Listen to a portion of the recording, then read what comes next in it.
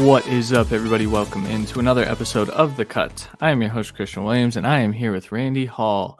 Randy, how are you, man? Doing pretty good. Another night of flag football, gone quick, but ready for this. Thankfully, I got all this stuff in before I left, so it was much easier to come home. There you go. We also are joined by Sean again. It's been a couple weeks, but Sean is back. Sean, how are you, man? I'm doing well. A little upset because I've been so used to playoff baseball, postseason baseball the last week. The fact that there is no game on today was kind of sad. But Game 5 tomorrow. But it doesn't mean I'm not sad about no game today. Wish the Rays could have gotten it done because I have no interest in a Boston-Houston ALCS. No, not even in the slightest. No, not at all. I'm still sad that the Blue Jays aren't competing for a World Series right now because that would have been more fun. But yeah. I think the Mariners would have been more fun for me if the Mariners would have somehow snuck in. I mean, with their whole no postseason in 21 years thing, that would have been a cool story. But I'm hoping the Giants are able to handle business at home tomorrow because I have no interest either of a Dodgers, Red Sox, or Dodgers, Astros World Series. So if the Dodgers do win tomorrow, I'm hardcore Atlanta Braves. Yeah, I'm in on that as well. We are here to talk through Thursday Night Football and our starts and sits for Week 6. Is that that's the right week. It's Week 6. Hell yeah. Very good. Yes, but before we get started, make sure you guys check out our Twitter at @TheCutFFB or our YouTube or the podcast feed wherever you're listening to this right now. The Coach Approach aired last night, and Matt Cooper, the _Coop on Twitter, he was the guest on the Coach Approach, and it was a really good episode, so you guys should go check that out. Tonight, we have the College Football Cut with Adam and Jared. A lot to talk about college football-wise with Alabama losing and Spencer Rattler and a lot of stuff going on, so that's going to be a really good show. And then Friday, we have DFS Deep Dive, as always, so we have got you covered for this week of football in general. Reminder, we mentioned it a couple weeks ago, we are doing subscriber-only content. We have not yet released an episode for that. But if you guys have ideas, shoot them to us, and we'll see what we can do. We want that to be tailored to what you guys want to hear. So just DM someone at the Cut FFB, or you can DM me. Yeah, but probably not me because I don't know if I'll get back to you like they would. Yeah, that's true. Fair. Also, DMing the Cut account is hit or miss. Maybe try at C Williams NFL because that's probably why is it hit or miss? Even that's going to be, you're looking at 70-30.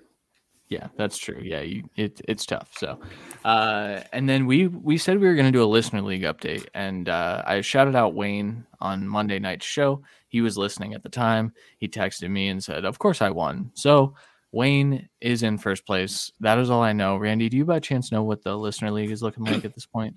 Yeah. So Wayne is in first, followed by Petrenko, then Steve, then Brett, then Troy, then you and Sweet, Nick Bartlett, Cruiser, Rich Sema, us, Matt, and D Ross is last with no wins. But so sad. we have a winless, a 1-4, and then 4 2-3s, 3 3-2s, and 3 4-1. So it is a very tightly contested race. I believe me and Sean have only lost to the teams that are above us in the rankings, which is very fair. But had a couple bad weeks with injuries and just poor play. Hopefully we can right the ship against Bartlett this week. Yeah. Good luck to you guys. Right now we have a tough matchup against Petrenko this week, so hopefully we're going to be taking over a little higher seed. But if you guys aren't in the listener league and you want to be, we do this every year. So just make sure you tune in before the season next year.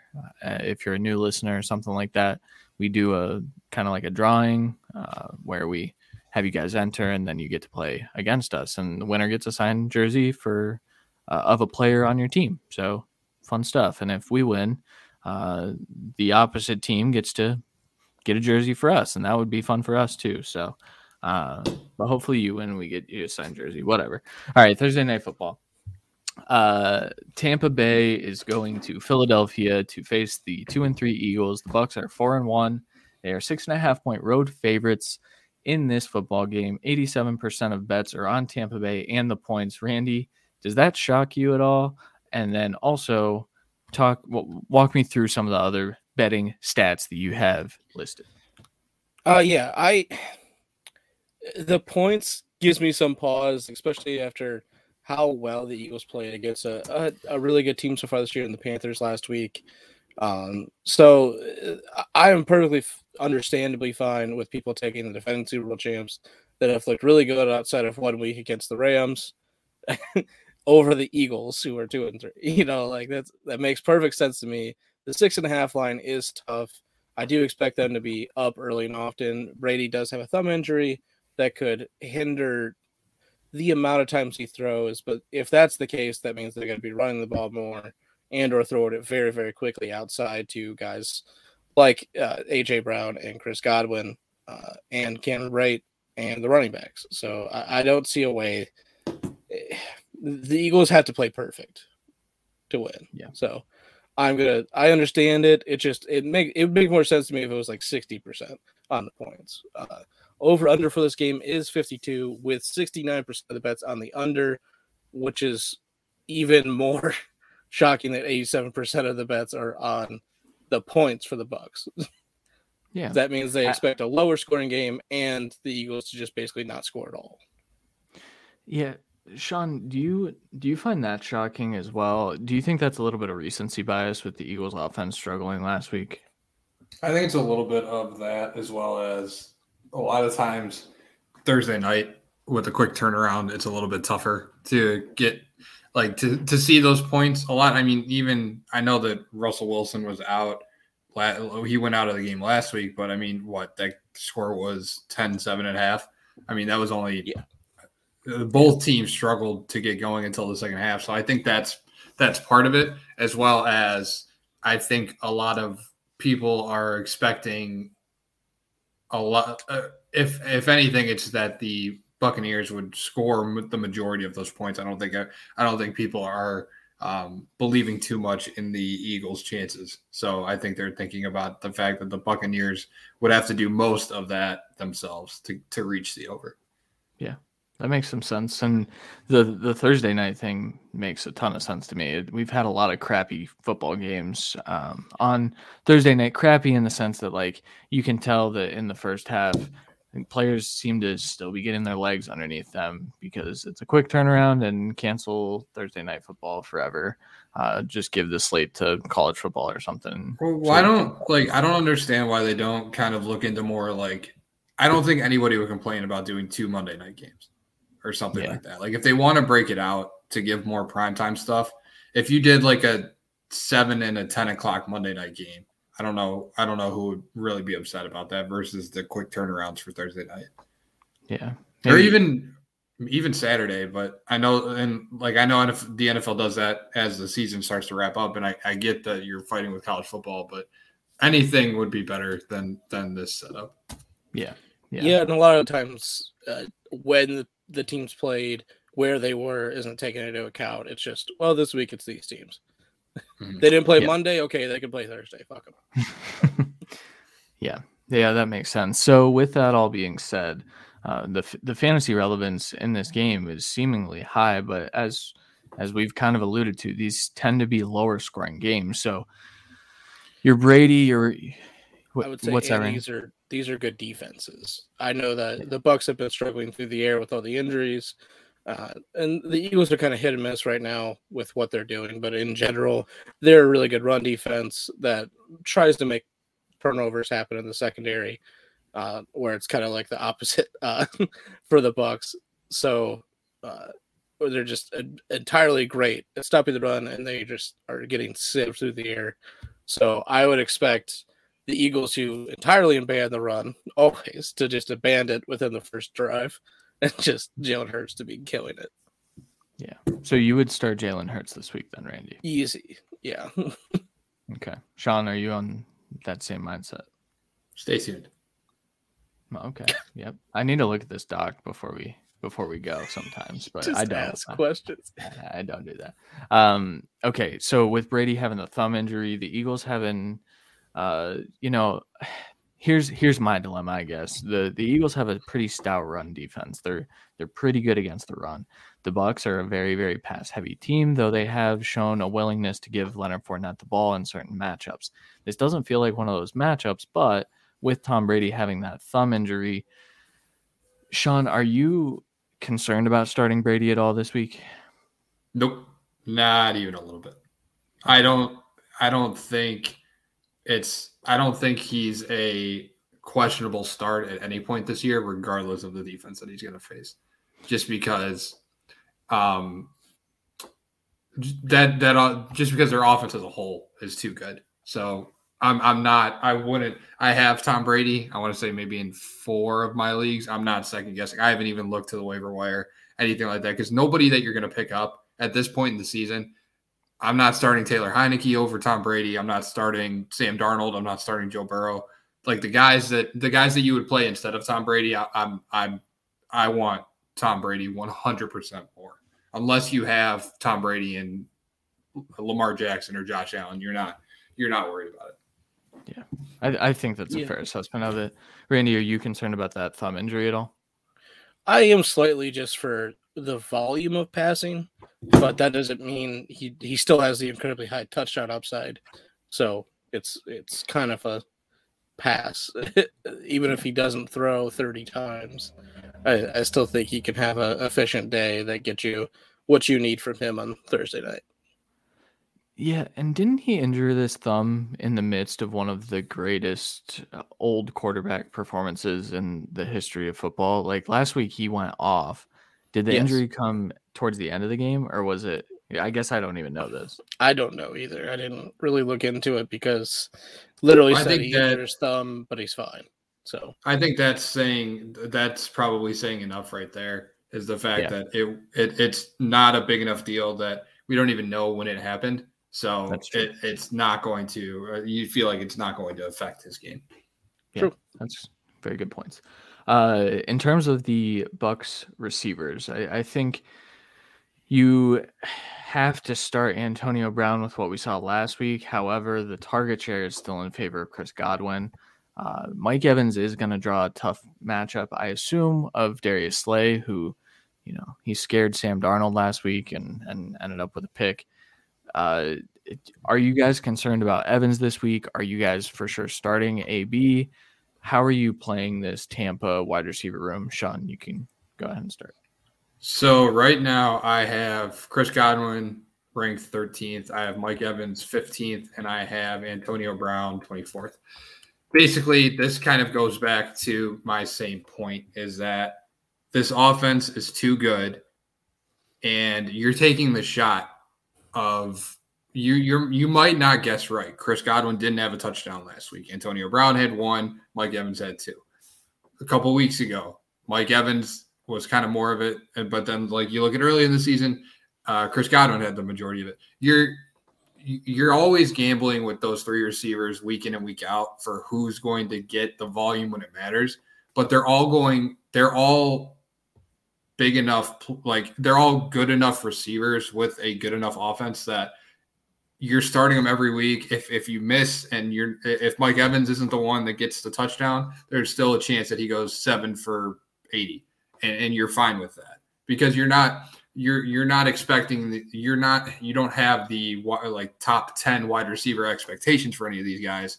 You have just kind of top 15, top 20 for all of them. So there's definitely a difference there. So you're starting all of them, and if you miss out on a week, then it happens. Yeah. Randy, what about you? I think, like you said, with Evans, with the assumed potential only tough matchup really of this group, of this secondary, I think I'm farther back on him this week, because I think he might need a touchdown to equate the same amount of points that the guys that are open more in the slot and just get open quicker, AB and Antonio Brown, are getting open quicker that way. Evans really hasn't been getting a lot of deep shots either, which should be his strength among this receiving group, and that's what's kind of wearing me off of him so far. And with Gronk out yet again, we saw last week a willingness to go to Brait, but not an effectiveness necessarily. And I think that, again, kind of happens with an uptick in targets to Godwin and AB. Yeah. Now, I will say, obviously, last week, as I alluded to, Tom Brady had a legendary performance, and all of those receivers did well. So Chris Godwin was the 3. I think this week Evans is the 3 in my rankings, and still you start all of them, like you guys have kind of said. So, all right, that's pretty much the fantasy performances. Quick one-word answer: you starting Devontae Smith, Sean? Stay tuned. 2 words. Damn. You really need to read this doc. Randy, are you starting Devontae Smith? Yeah, I have him as a wide receiver 2 this week. Okay. He's gotten 7 targets 2 weeks, I believe, or 7 catches actually. Yeah. So he's been going a little crazy. So, all right. Really quickly before we move into our starts and sits for the week, Thrive Fantasy Picks, as we always do. This podcast is sponsored by Thrive Fantasy. Make sure when you guys download the app, you use promo code The Cut. They will match your deposit up to $100 instantly, so that you're able to use that money to prop bet this weekend. Randy, walk me through some of the, I wouldn't say locks. I would say we feel pretty strongly about the ones that we have here. Yeah. First off, we're going over on both of the Jalen Hurts lines. That's over 295.5 total yards. He's been running and passing up a storm. And like we said, it's going to be very hard for Miles Sanders, Kenneth Gainwell, anyone to run straight up the middle against this defense. I think they just tried live and die with the ball in Hurts' hands and see what happens past there. And because of that, live and die is also something that's going to be effective for us because we have the over at the 2.5 total touchdowns and interceptions. So if he has this worst game of the year, still helps us. So I'm not really worried by either of those lines. Miles Sanders under 74.5 total yards. He could get it done through the air this week. It's just not been shown. And I'm perfectly fine admitting that I'm wrong, and I just don't see it happening against this defense. And then finally, Antonio Brown over 74.5 receiving yards. Quickly, I believe Godwin and him have a 4.5 reception line that they're both going to hit, but it doesn't hit for a lot of points. So if you want to turn over to the receiving yard lines to give you more points, I think I'd be most comfortable. Honestly, I'd probably be comfortable going both overs for both their receiving lines. Yeah. All right. Sounds good. I don't have too much to add to that. So we are going to get right into our starts and sits. Sean, how about you hit us with your quarterback start of week 6? All right. Well, I mean, I think I've alluded to it enough here. So usually we talked about the postseason baseball right before we got into the Thursday night preview. Usually what you'll see is pitchers, when they have a pitch that's working, they're keeping guys off balance, they continue to go to it. I came on the show week 4. Jalen Hurts was my start of the week. It ended up working out. I'm going right back to the well this week. I have Jalen Hurts is the only quarterback right now that has finished inside the top 12 each week of the first 5. He goes up against the Tampa Bay defense that's giving up 22.2 fantasy points per game to opposing quarterbacks, which is good for 25th in the league.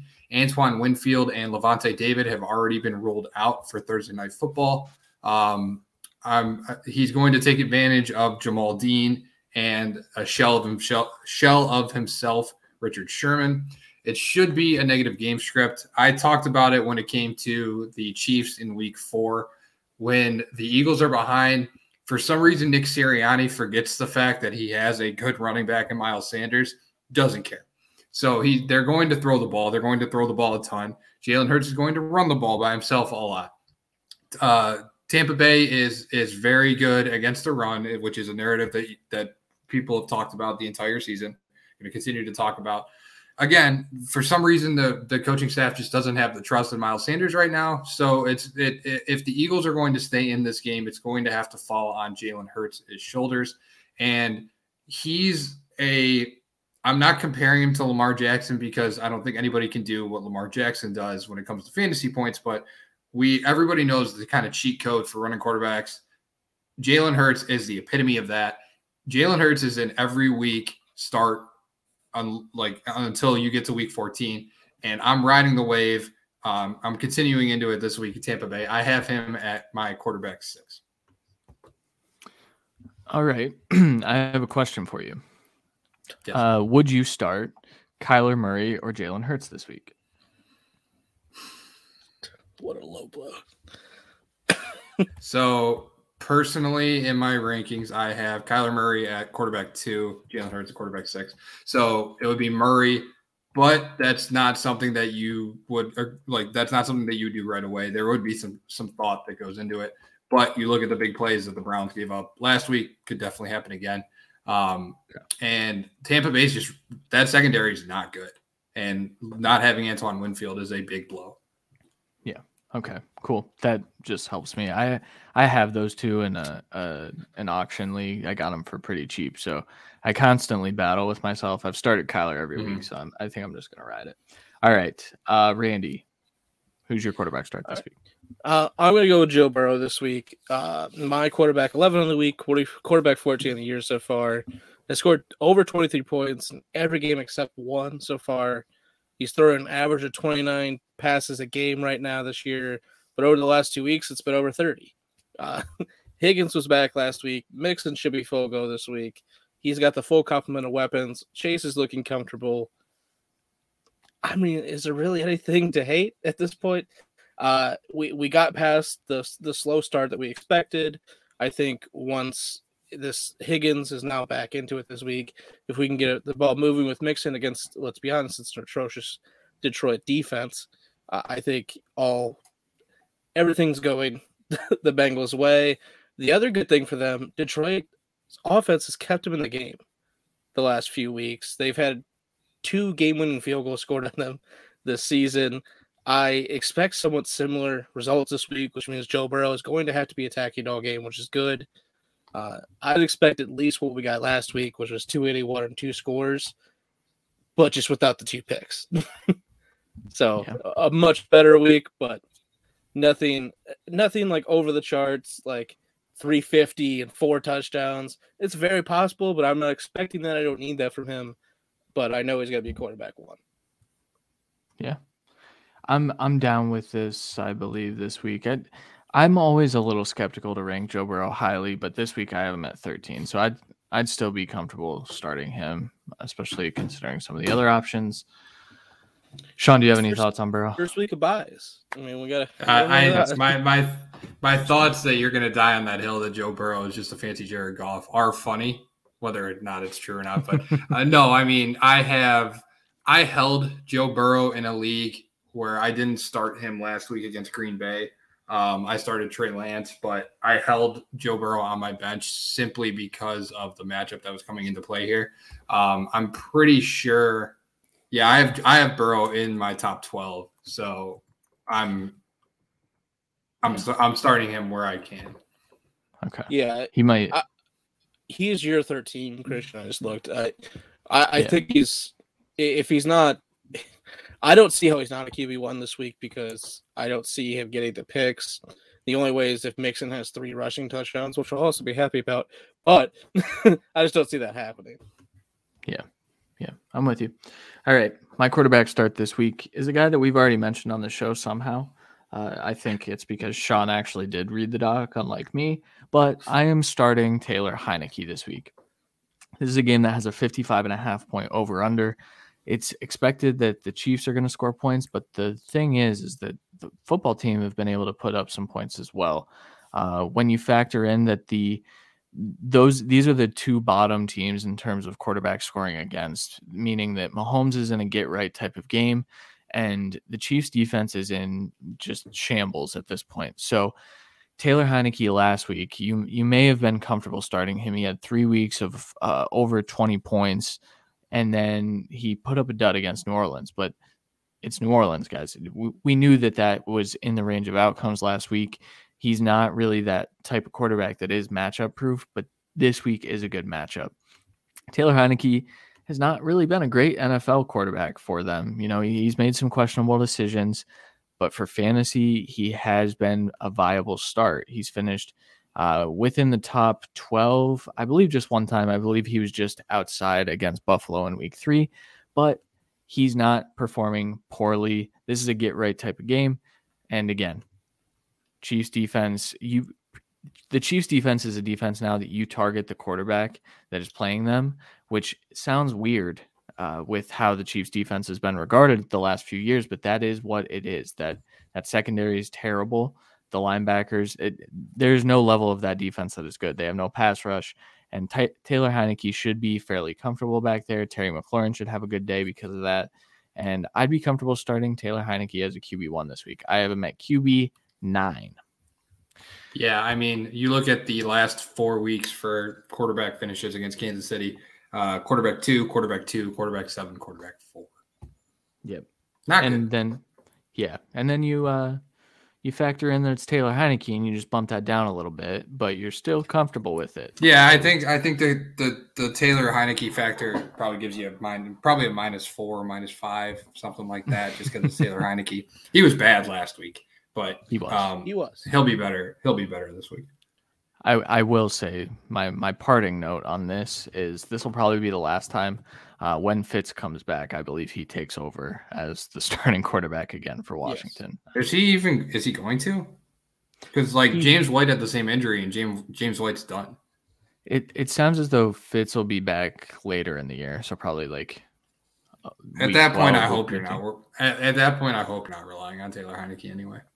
That's very valid. Bye weeks. All right. We'll see. Yeah, that's true. Week 14 bye weeks too. That's the problem. I know. That's what I have to deal with Jalen Hurts. Yeah, it's a problem. All right. Running back starts this week. Sean, you can go ahead first again. All right. So I'm actually going to shift gears. I'm not going to focus on the Tampa Bay Philadelphia game, but I'm going to go with one of the D. Williams brothers. It's Damian Williams, not Daryl. I consider Daryl, but I'm going to go with Damian Williams this week. He had 18 touches last week after he took over for David Montgomery once David Montgomery was put on IR. Green Bay just struggled against the run to Samaje Perine, mainly, as well as Joe Mixon last week. The Packers are middle of the pack, but throughout the past 3 weeks, they've given up 2 top 10 finishes to opposing running backs. They're averaging about 21.7. I think Khalil Herbert's going to be involved. I don't think it's going to be enough that it's going to hurt Damian Williams' value. Damian Williams is a guy that can be utilized in the passing game. He had 3 targets last week, but I do think it's more this week because I think this is a closer game. The Bears got up early on Vegas last week, and they kind of just played the clock management game. They didn't let Fields rip it as much as maybe they could have. And I think Damian Williams is going to see a lot of that time. A lot of the Khalil Herbert touches towards the end of the game kind of came when it was a given that the Bears were going to hold on.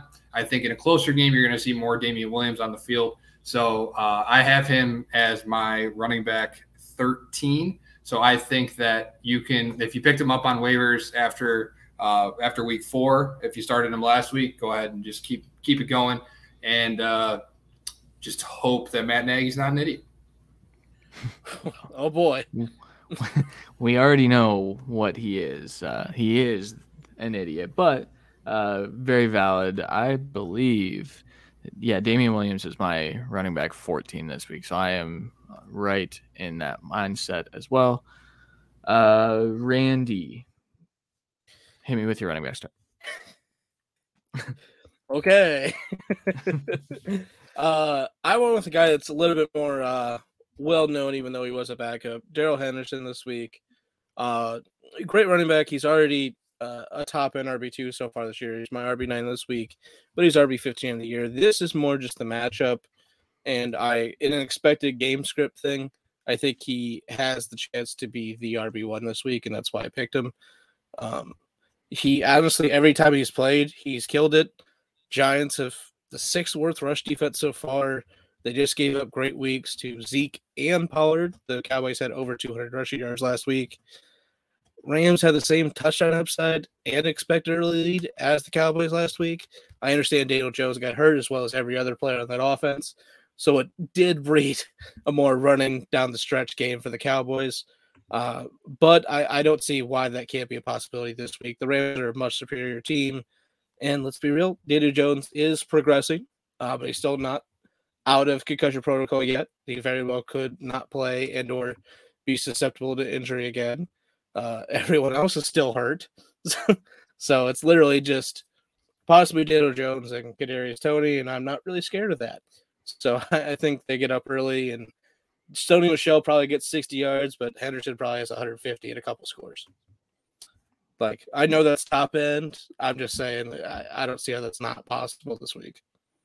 Yeah, I think it's well within his range of outcomes.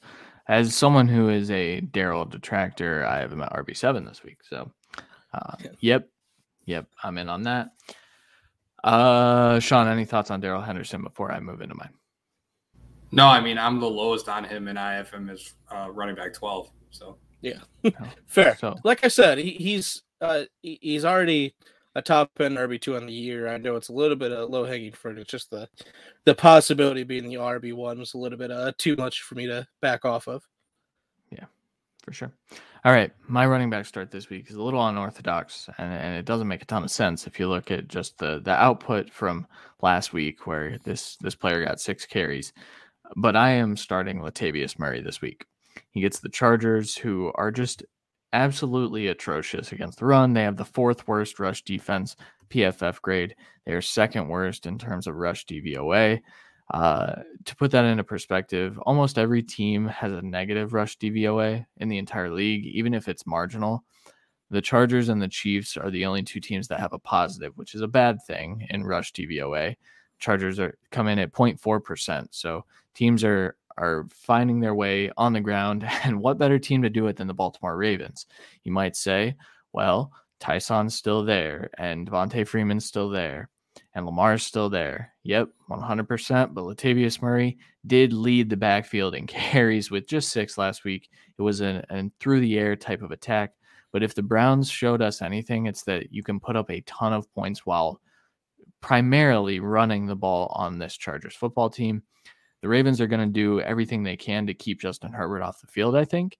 And I do believe that this is going to be another high-scoring game. Maybe not as lucrative as that Browns-Chargers matchup from last week, but I'll still take the starting running back for the team that's playing the Chargers most weeks. And this is no different. Latavius Murray also did get involved in the passing game. Now, he didn't lead the backfield in target share, but he had 3 targets, caught 2 passes for 13 yards. Not great output, but definitely workable where you can pick up a couple points here or there. He's my RB17 this week. I am comfortable starting him as an RB2. And, now that I'm saying it, it's probably going to be the Tyson return. He's probably going to get out there. He fixed his fumbling issues. No, I don't think that happens. I think Latavius has one heck of a fantasy football performance this weekend. Nothing. Yeah, right. Yeah. Sorry. I have him at RB24 this week. I'm definitely higher on him. He's got the most promise out of any of the Baltimore running backs. I don't think I have another Baltimore running back ranked this week, and that says a lot about there's a lot of key running backs out this week. So I think that says a lot because I just don't know who to trust there. He's the only one that's been consistent in this workload since he's been there. Tyson looked good early, but the fumbling and inefficiency caught up to him. So we'll see how it breaks down, but I'd rather bet on the guy that's been consistent. Yeah. My thing with Tyson is he's definitely the best runner. He's most explosive, but it's like a Ronald Jones situation. He's got the most juice for sure. I don't know if that's the same with Ronald Jones necessarily, but it is. Damn it. He has the most juice. All right. Wide receiver time. Sean, we're gonna keep the same order because I think it's working out well. So Sean, you're up first. All right. So I'm gonna go back to the well. I'm gonna go with the wide receiver stack of Jalen Hurts. My wide receiver start of the week is Devontae Smith. I kind of gave my reasoning behind why I think Jalen Hurts is going to have a very, very solid game. No Antoine Winfield, no Levante David. I think Devontae Smith is going to take advantage of that secondary between Jamal Dean and Richard Sherman. Devontae Smith has yet to have less than 6 targets in a game. So the rapport is already there with Jalen Hurts as his first option. I mean, you look at Jalen Reagor is having 3 catch games. So while I think Reagor could sneakily have a decent game this week, Devontae Smith is far and away Jalen Hurts' first option. Dallas Goedert tested positive for COVID on Monday. He still hasn't been removed from the COVID list, so it doesn't sound like he's going to play. So that takes a main piece of who he's throwing to out of the game. If the Eagles have any chance, they're going to need to throw. So Devontae Smith, and in DFS, I guess it's Thursday night, so you would probably have to. But if I'm doing any kind of DFS lineups, I'm for sure stacking Devontae Smith and Jalen Hurts. Yeah. Yep. I have him as this is the highest I've been on him all year. I have him as my wide receiver 20. So I will say then, to answer the question, because it does help our listeners for Thrive, his receptions line there 7.5 this week. He's been very, very close to 7 the last 2 weeks. With the increased involvement, do you think he breaks it? 7.5? Yeah, I do. Because I think that's huge. No that's Dallas, like 125 points. If Dallas Goedert was active, I'd probably say no, but that takes a target away, or that takes an option away from Jalen Hurts, where I think he's going to rely more on Devontae Smith. Agreed. I can't wait. Yeah. Can't wait to see Jalen Hurts' A dot of 3.4 yards come to fruition.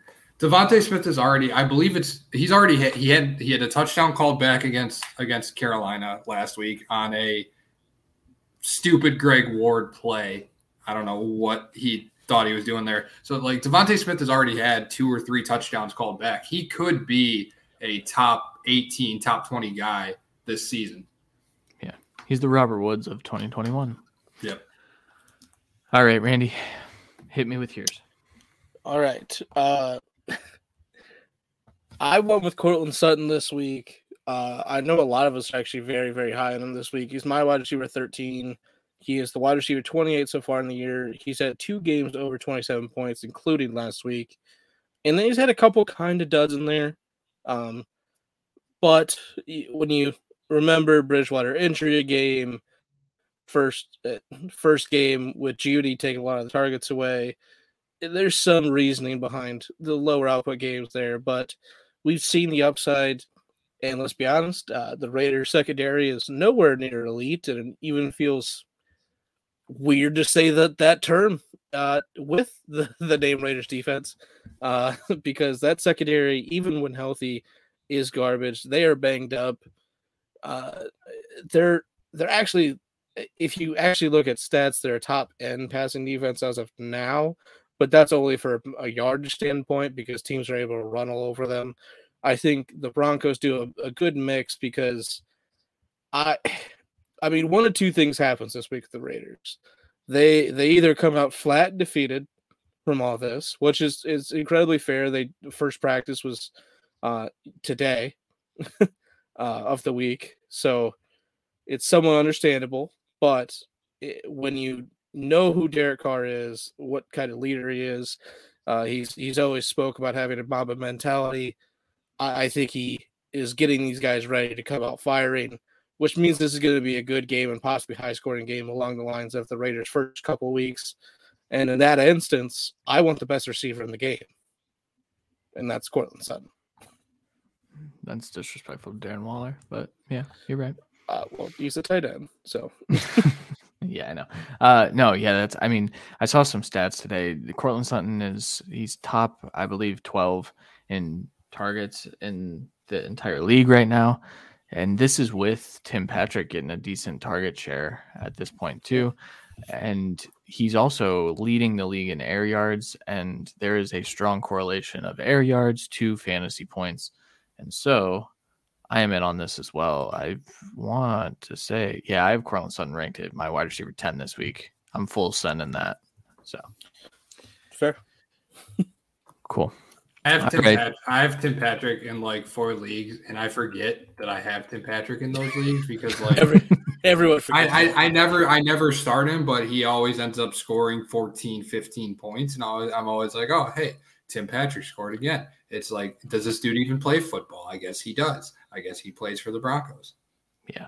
Yeah, I don't think I've started him yet this year either, but he's on a few teams. Maybe this is the week. It seems like it might be the week. But I feel like people say that every week about maybe this is the week for Tim Patrick, and it is the week for Tim Patrick. Yet you don't fucking play him.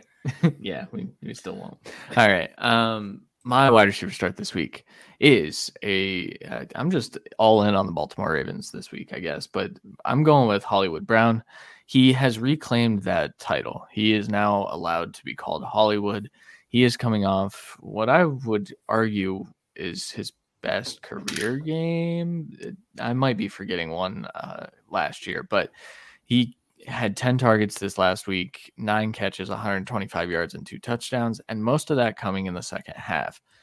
This was a game in which Lamar Jackson threw the ball a ton, and it wasn't really a traditional Baltimore Ravens game script, which was ironic since they were going for the record for most 100-yard rushing games. However, they still hit it because they're the Baltimore Ravens.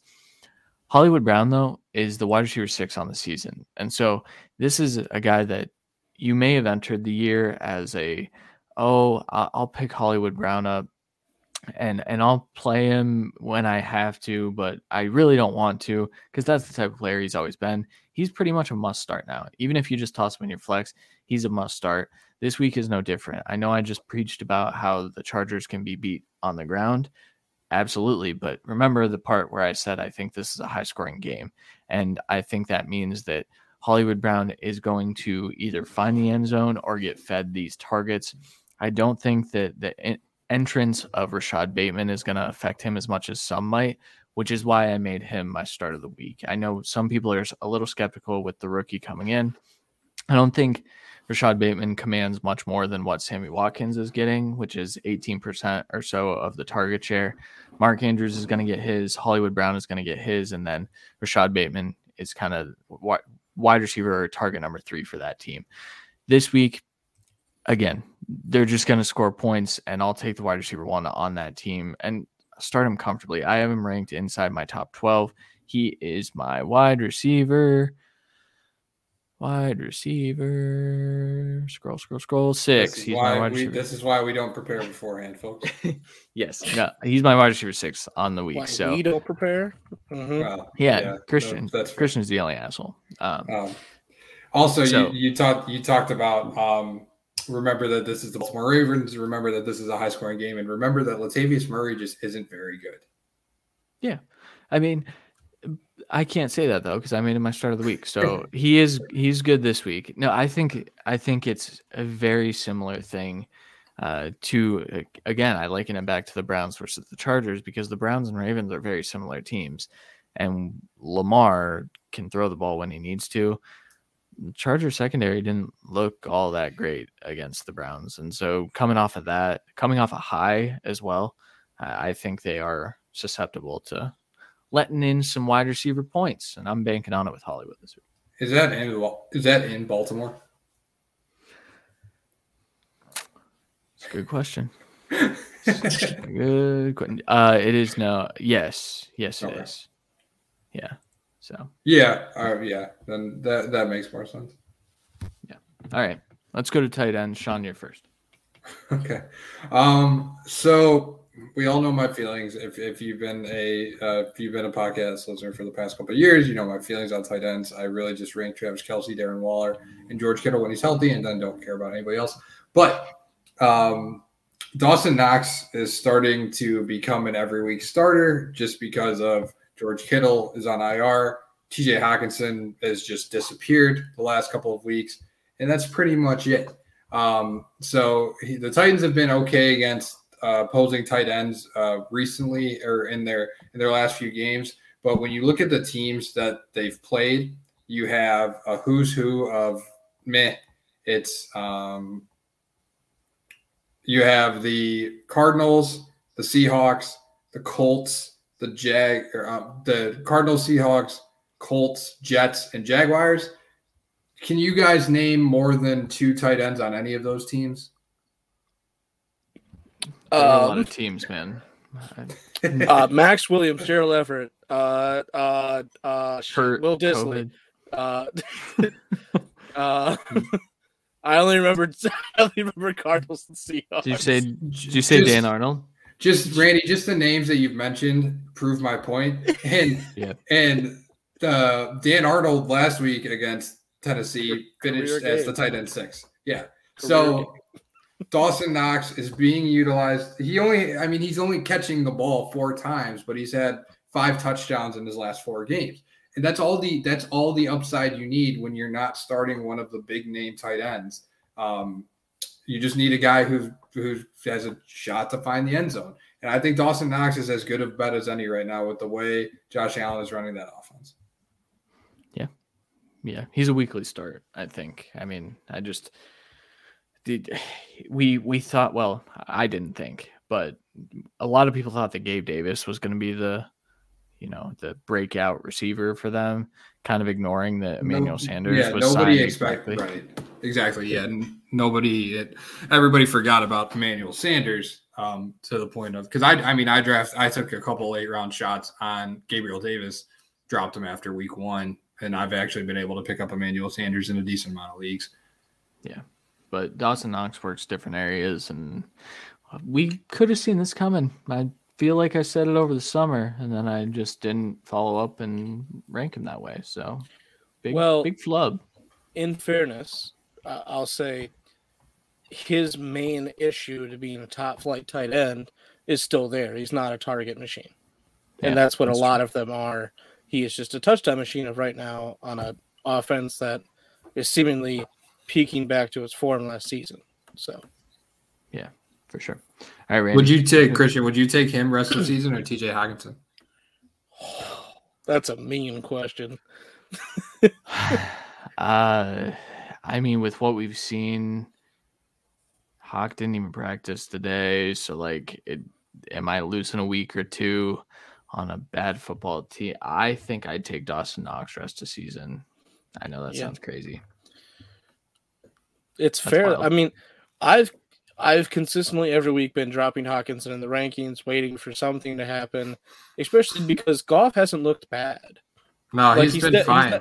He's definitely not like a stud franchise quarterback or nothing, but he's looked good, and he's kept his team in the game. You look at who he's without Hawk.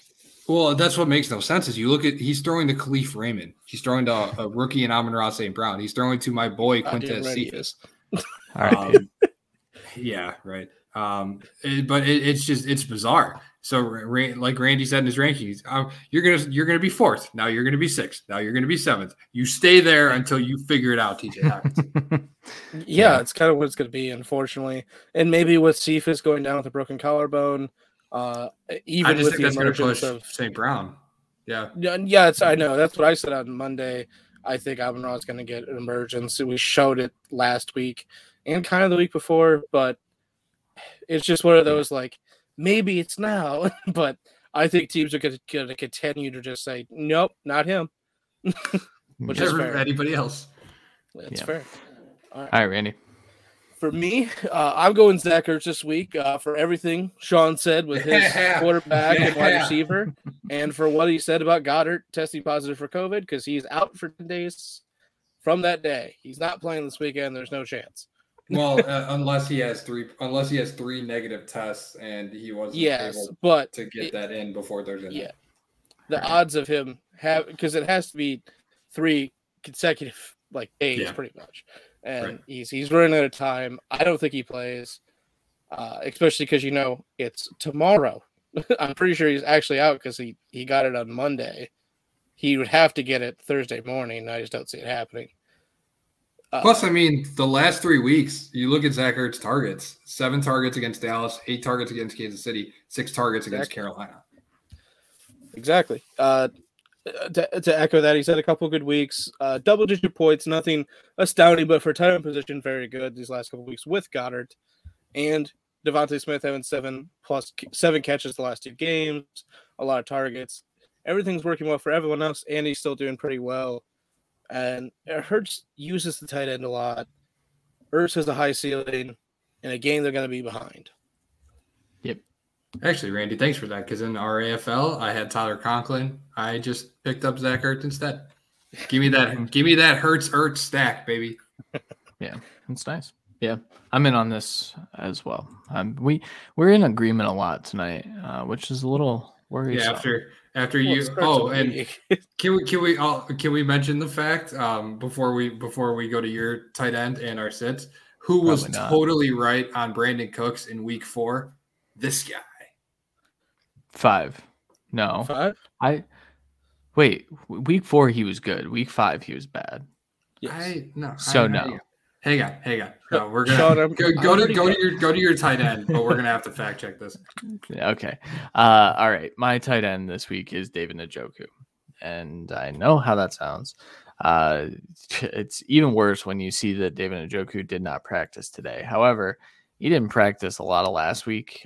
He's been battling a couple different injuries, and it didn't matter on this past Sunday. He saw 7 targets, 7 receptions, 149 yards, and a touchdown, and he showed exactly why he was drafted in the first round 8 gazillion years ago. What it feels like. He's really not that old. David Njoku is the tight end 13 on the year, and he's going against an Arizona team in which they're okay. They are definitely okay against most. Their pass rush is landing, and it's kind of helping their team in fantasy points against. However, Isaiah Simmons is still kind of a liability in coverage. You see him, if he knows where he's supposed to be, he's really good, and he's ball hockey, and he's everything that we saw. However, you can see his head spinning quite a bit still, and David Njoku is going to be able to take advantage of that, and the Browns offense is tailored to take advantage of that. I believe that the Browns are going to go out and they're going to throw the ball a lot, and I know that wouldn't make sense because the Cardinals are not good against the run, and I think that they're going to do it. I just do. I think that a Baker, not a Baker get right, but more of a Baker give me the ball type of deal. Got right. Yeah. I still had some concerns against the Chargers, if I'm being honest, with Baker, but I think that him not getting the ball on that second to last drive is definitely eating at him. If you saw any of the press conference today, he basically said, of course I wanted the ball, but we're going to move past it. And so what I think Stefanski does is he says, okay, Baker, you want the ball, take the ball, throw it to David Njoku and Odell Beckham quite a bit. Jarvis Landry being back may impact that, but I don't know that he is back this week. He got a little bit of work in. Right. Yeah, he's eligible to return this weekend. And if that's the case, I might be a little lower on David Njoku. But right now I have him ranked inside my top 12 at the position. He is my tight end 8 this week. Again, you talk about who the Cardinals have played. Anthony Ferkser, Tyler Conklin, Dan O'Shaughnessy, Tyler Higbee, and Ross Dwelly were the main tight ends for the 5 weeks that they matched up. Also, Brandon Cooks in week 4 finished as the wide receiver 53, so eat me. How many? Really? He had almost 10 points. He had 7 targets, 5 catches, 47 yards. Wide receiver 53. Whatever. Doesn't matter this week. He faces the Colts. He's going to go top 12 receiver. Yeah. No, he's not my sit. He's not a sit this week. Absolutely not. For sure. Speaking of sits, let's get right into those. We don't have an ad. We'll put that at the end of the episode. So, stick around for a Thrive Fantasy ad. It'll be great. I'm going to go first with my sits. We're going to switch it up. We're going to go opposite. You did this on purpose. I did. I really wanted to talk about how Laviska Shenault should not be in your lineup. And Laviska Shenault should not be in your lineup because Laviska Shenault is the wide receiver 51 in PPR leagues. He is not. Why are you guys laughing? What is happening? Nothing. Because if any of your takes this year have started the torches and pitchforks for the fantasy football community, it's been Laviska Shenault. For sure. Yeah. And I've kind of stayed away from it on the podcast for sure. And I've made some sly comments here and there because I'm an asshole. And we know this. We know this fact, guys. However, it's time about it with you. Yeah, that's true. However, with Laviska Shenault, you can't put him in your lineup. The reason you can't put him in your lineup is he saw a 9% target share in his first game without DJ Chark. against a terrible secondary in Tennessee. He saw 3 targets. He caught 1 ball for 58 yards. And of course, that's a pretty good yards per catch average. And he probably should get the ball. But the problem is I don't trust the Jaguars to get him the ball. And this week he gets the Miami Dolphins, who have a very good secondary. I know they just got freaking toasted by Tom Brady, but Trevor Lawrence is not Tom Brady just yet. And Urban Meyer definitely isn't Bruce the Asshole Arians. So Is that your nickname for him? I it's guess. One of them. Yeah. That's for sure. That's the nicest one I have for him, but that's free Rojo. Free Rojo. So sit Laviska Shenault and drop Laviska Shenault. Yeah. I mean, hey, to Christian's credit, he said, hey, there's more opportunity. He succeeded without Chark. Maybe he does it again. And then Dan Arnold made him look like he couldn't play football. He took away all the targets. I believe I dropped him for Kadarius Toney in the league. That's a good good move. I'm in on that. And I'm not even really all that in on Kadarius Toney. For what it's worth, I do have Laviska Shenault ranked wide receiver 42 this week. So if you want to start a wide receiver 4, go for it. But I wouldn't recommend. Probably better options. All right, Randy. Yeah, I'm at 43, so I'm with you there. You know what? I'm higher on him, of course. Yeah. My first one this week is going to be Ryan Tannehill. Let's just keep this quick and simple. Bills defense just made the Chiefs look like crap, we'll say. And Mahomes looked very bad. They had 4 turnovers. I don't expect that again and all that. In fairness, I think the weather played a factor in that one. Very, very true. I won't. I'm not trying to steer this to the Chiefs are shitty. Yeah. The Bills are gods on defense, but they're very good. Christian already did the steering towards the Chiefs are shitty. Exactly. They are. But the Bills defense is still very, very good. I think the only way the Titans win this game, and let's be honest, there's a very good chance of that, but the only way they're in the game and win the game is if Henry's absolutely dominating like he has been. It's not going to be because Tannehill. Right, if Julio plays, I'll be a little bit more comfortable with Tannehill this week. I know he got a practice in today, at least in limited capacity. So there's some good signs there, especially because Julio's a fighter through those injuries. He plays with them, even if he doesn't get the stats, at least him be on the field. Maybe able to help out A.J. Brown and the rest of that crew. But I don't expect him to play, and because of that, I don't think A.J. Brown has a terrific week with Trey White kind of just taking him out. Because Trey White's played well over the last few weeks. And it's just one of those quarterbacks. I have him at 18 this week. In a 2 quarterback league, I'm probably playing him. But in a 1 quarterback, I'd rather pick up Heineke. Everyone we listed is clearly better at quarterback this week for me. I'd almost I have it ranked that way. I'd rather play Trevor Lawrence across the pond. It's very close. With those London games are very hard to predict. It's in my opinion, it's way worse than the Thursday night games have been this year. It's just always a crapshoot. However, the Jaguars seem to always play really fucking good. So we'll see. But for me, Tannehill in a 1 quarterback, he's out for me this week. He's my A1 quarterback, so I think he does play well this year. It's just this week I'm just out. I want Julio to be back. Are these 2 games of back-to-back weeks the way that the United States gets back at the United Kingdom for bailing their asses out of World War II? Yeah. By sending them Falcons, Jets. We've waited Dolphins, this whole time Jaguars. to do it, actually. Yeah, by sending them Falcons, Jets, and Dolphins, Jaguars back-to-back weeks. They've had worse games for sure. But these 2 are rough, man. I mean, I'll tell you what though, Titans and Jags always play a good game in my opinion. But the Jags are playing the Dolphins.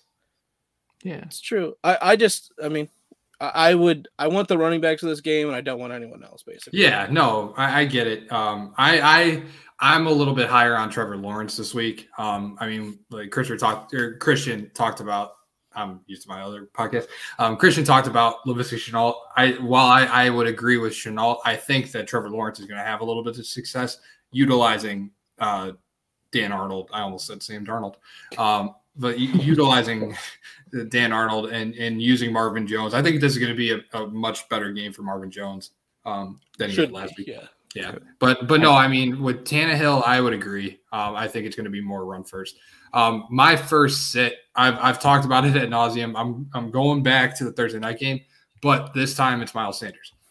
I don't think you should. I know there's been some talk about it. I don't think you should drop Miles Sanders. I don't think that's something that should be discussed. I know. No. I don't. When you look at what happened last week, sitting Myles Gaskin in every league possible was the right play. It's something I did.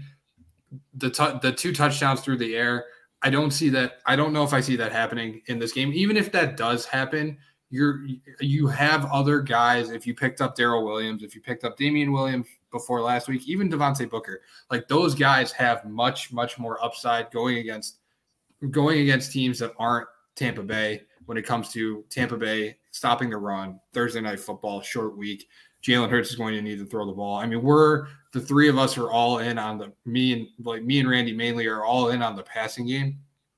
If something happens with that, I think it's going to be more kind of, if there's a running back that has more success in the passing game, it's going to be Kenneth Gainwell. It's not going to be Miles Sanders. Wait another week on Miles Sanders. He is going to have better games. I think that he is eventually going to start to get the workload that we should be seeing. It happened a little bit last week. It didn't really pay off too much, but he was on the field much more than Kenneth Gainwell was. I'm not playing him this week. Yep. Agree with literally everything you said there. He's definitely not a drop candidate. I'm not even sure you would want to trade him with what you would get back. But he's not going to have a good week unless he has like 8 catches. Like he's not going to be able to run the ball, and they're going to give up on it. That's really the only problem with Miles Sanders this year is Sirianni is just giving up on the run.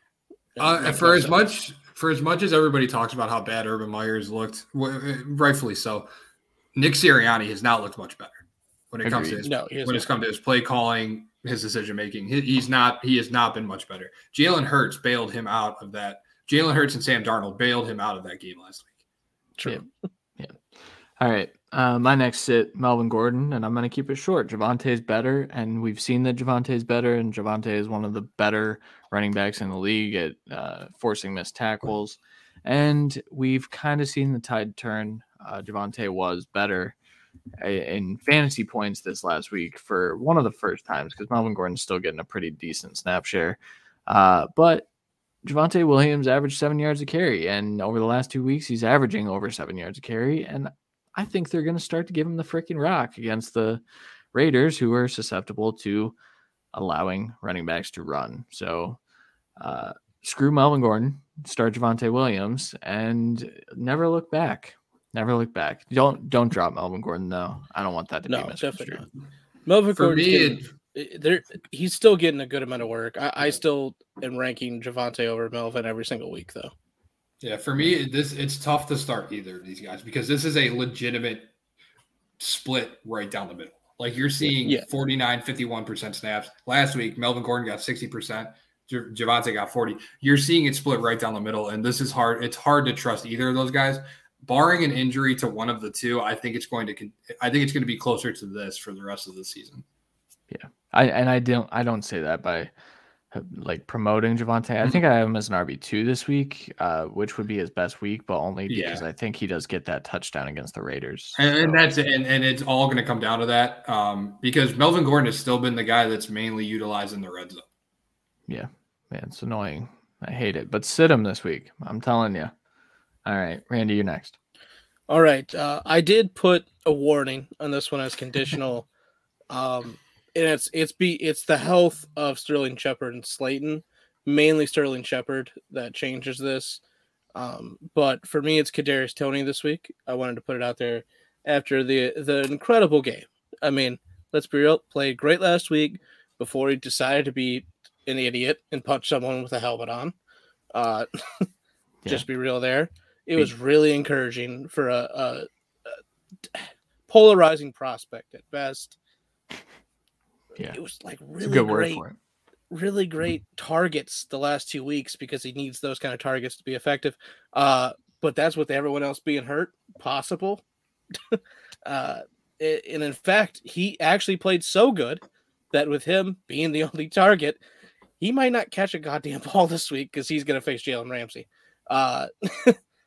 When you're the only target and you just had 180 yards, you don't think Jalen Ramsey's licking his chops to just ruin that rookie's career today. Like he is going to take him out of the game. Because of the target share, he might have a decent day. Do not expect anywhere near that ever again, probably. But especially in this game, don't expect a touchdown. Don't expect any of that. I'm running away from him. Yeah, I'm in on this as well. I mean, I have Tony ranked as like a flex play this week, but there are much better and safer options, and that was with me not ranking Sterling Shepard, I believe. So Yeah, and he's expected to play. I ranked Slayton because he's the only one that's done a practice in any capacity. I think Sterling is aiming to play this weekend, last I heard, but who knows? And that's the thing. The main part of this is if he's the only option, he's getting Ramsey, he's probably getting shut down. But then if you add in Slayton back and Sterling Shepard back, now he's not the only guy in the room. He's not getting 10 targets. Evan Ingram week, anybody? No. Melvin Never. Ingram or Evan Ingram? He said Evan. Oh, I heard Melvin, bro. That's why I was like, we talking IDP now, bro? Yeah, what's up? Evan Ingram week. All right, Sean, your last sit. Yep, I'll wrap it up here. So Randy talked about Joe Burrow as his quarterback start of the week. It's a good matchup. I talked about how I held on to Joe Burrow for the matchup against the Lions. Fancy golf. What'd you say? Fancy golf. Sorry, I had to throw that in there. Go on. Hey, we'll see this week, man. Jared Goff versus Joe Burrow. We're gonna find out. That's Which true. one wears a monocle this time? But I do not like the rest of season outlook for Tyler Boyd right now. I think the floor is probably there. He's probably one of the safer floor guys in that wide receiver 25 to 40 range. But in games that T. Higgins starts, his targets have been Tyler Boyd's targets have been 4 targets, 9 targets, 6 targets, and 5 targets. You can clearly see the shift to Jamar Chase being Joe Burrow's first option.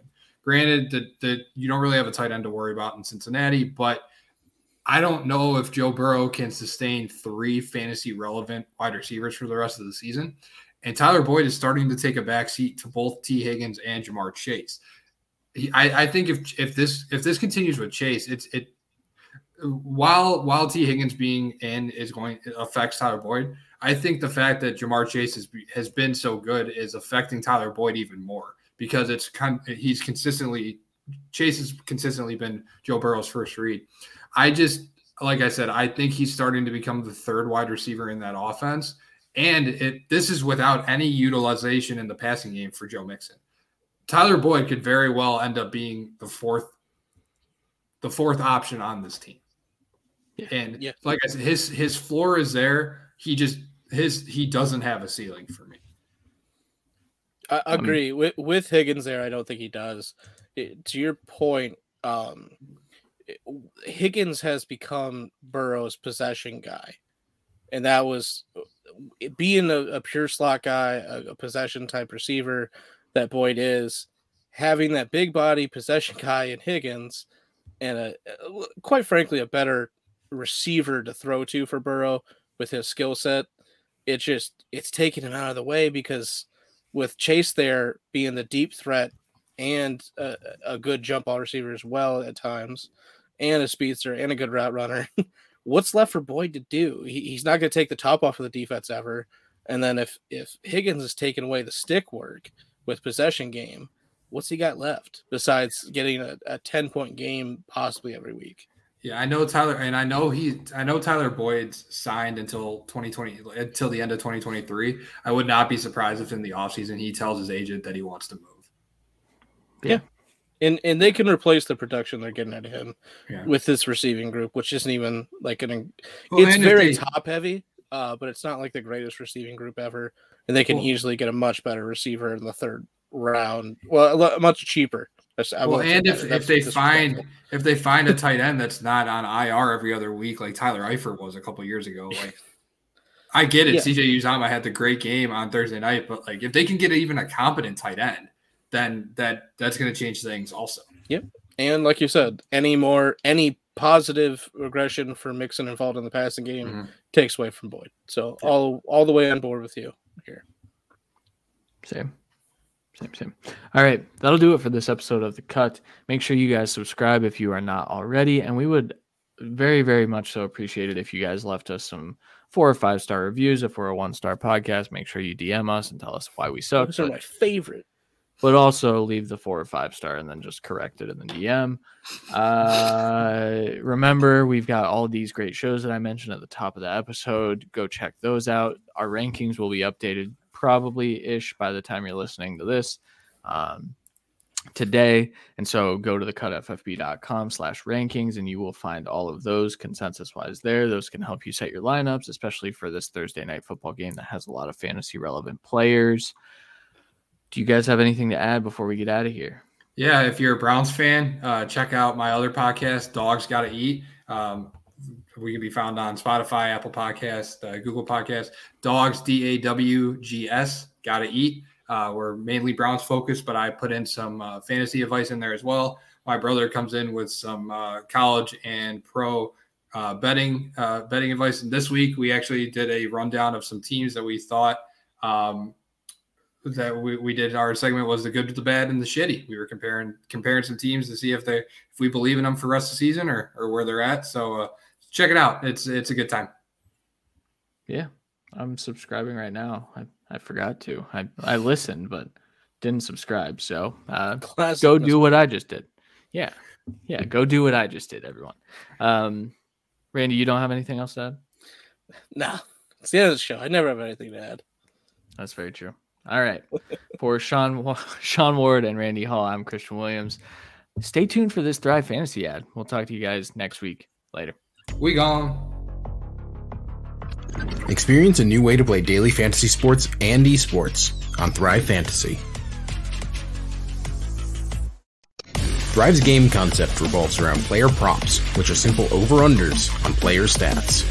There are contests for traditional sports including the NFL, NBA, MLB, PGA, and cricket, as well as esports titles including CSGO, Dota 2, League of Legends, and more coming soon. Here's how to play. Choose your lineup of over-unders for top-tier athletes that have the biggest impact on the game. Each prop has a fantasy point total based on how likely it is to hit. The more points the selection is worth, the riskier it is. Rack up the most points and win a share of the prize pool. Thrive is awarded over $2 million in cash, so come and prop up today.